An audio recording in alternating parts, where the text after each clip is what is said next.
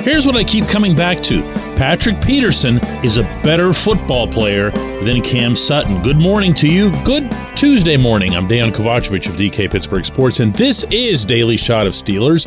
Comes your way bright and early every weekday if you're into hockey and or baseball. I also offer daily shots of the other two teams I cover in town, the Penguins and Pirates.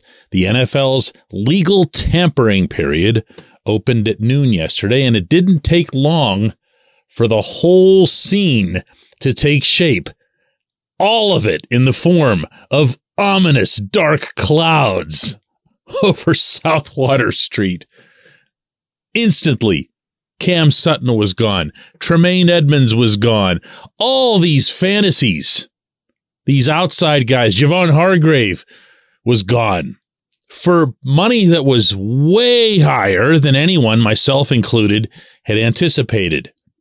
I saw Javon as an $18 million a year guy. Didn't think he'd get 20. Not only did he get 20, he got 80 over 4 years. Half of that guaranteed. Edmonds got into the 17 range with the Bears. And Sutton, the guy that I identified yesterday as the one who should have been the Steelers' top priority to keep, I thought he was going to get somewhere. I knew it would be around 3 years, and I said 25. He ended up getting 3 years and 33. And if you'll recall, one of the other things I had mentioned is that the market is set entirely by the one team that signs the check. It's not an average. It's not a median. All it takes is one out of the 32 to pay a certain price, and there it is. And I'm not suggesting that any of the three got overpaid. I'm happy for Cam Sutton in particular. He's put in a lot, and to my mind, he was significantly underpaid in his time in Pittsburgh. So those things tend to balance themselves out if you keep performing. The question that matters out of all of this is, are the Steelers better now than the last time you and I talked? And my answer to that would be maybe. And here's why. I'm going to put some conditions on this. Peterson signed a 2-year contract with the Steelers worth a total of $14 million. Those are going to take him into his ages 33 and 34 seasons. That is crazy old for a corner. It's a lot older than when the Steelers let Joe Hayden walk. And Joe could still kind of play.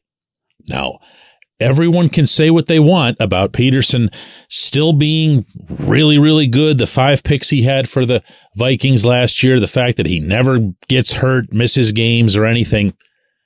And all of that will sound wonderful. In addition to the longer-term resume, the 8 Pro Bowls and everything else that he's achieved.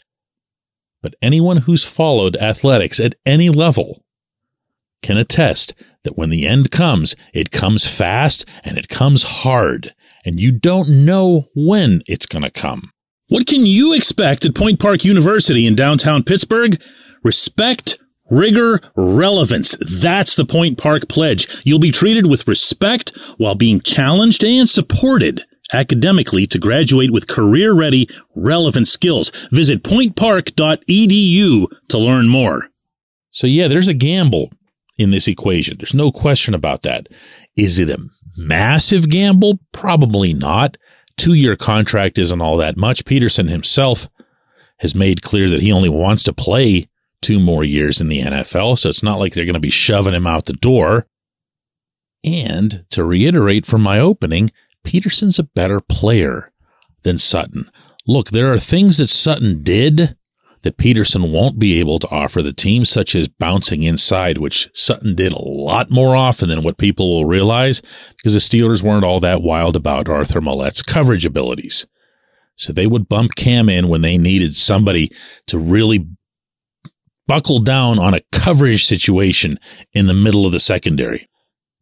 That won't be Peterson. He is who he is, and he will remain as such. So you're going to need to find other answers in that capacity. But when it comes to just playing that position, that spot on the football field, that outside corner, Peterson's a better player. for now.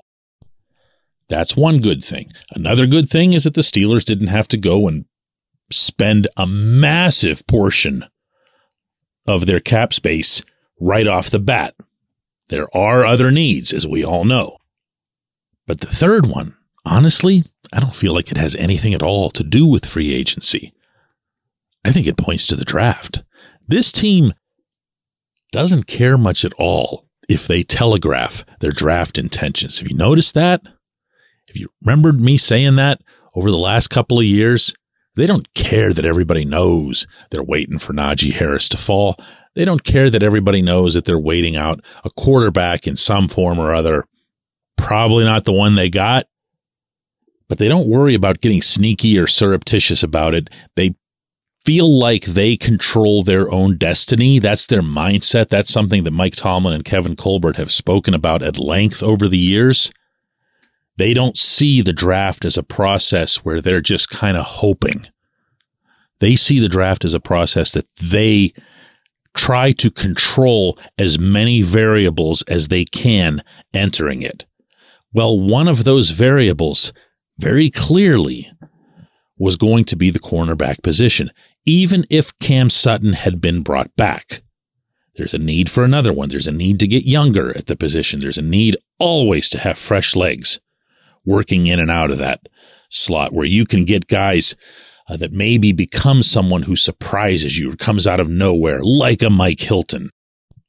But this signing yesterday, this, first of all, letting Cam Sutton go and then bringing in Patrick Peterson put together sends beyond the obvious roster ramifications, to me, the signal that this team is going after a corner very early in this draft.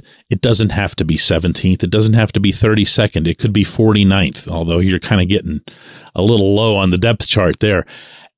Everyone knows this draft has both quality and quantity at corner.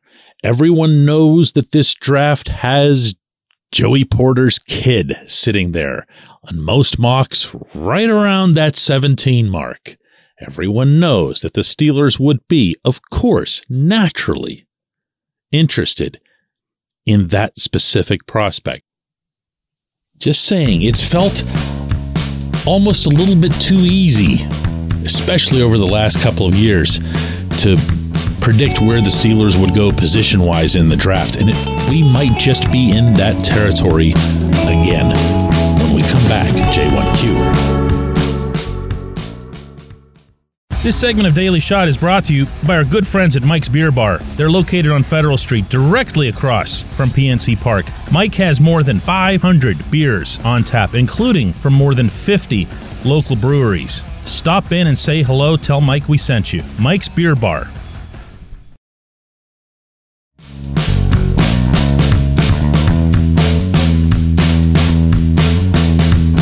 Today's J1Q comes from Jeremy, who says 2 years ago, everyone said the Bengals would draft offensive linemen in the first round. They already had a good wide receiver room, but the OL was bad.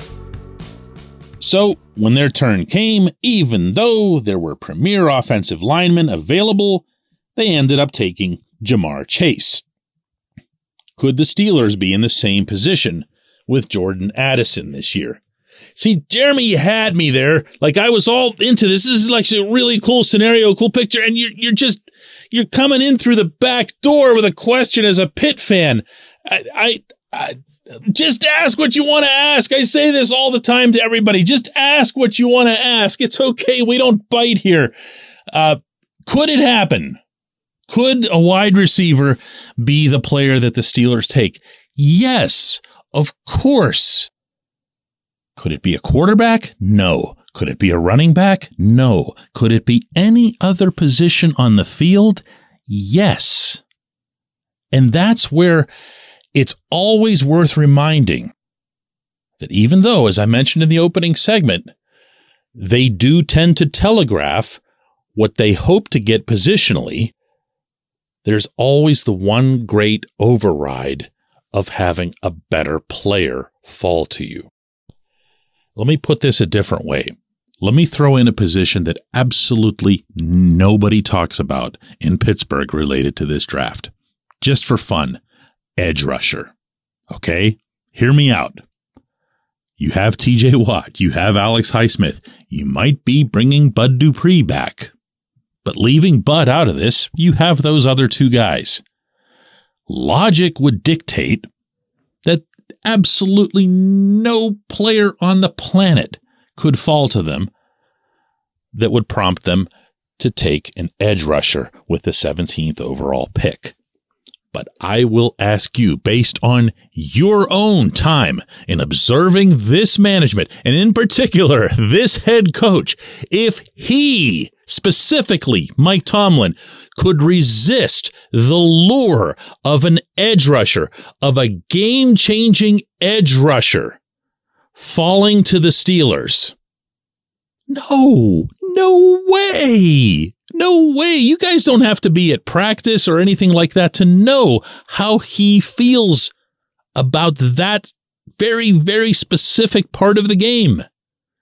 There's nothing that he wouldn't do. And you can come back at me with, maybe they trade down or whatever. When you trade down, you're running risks, unless you're trading down one spot.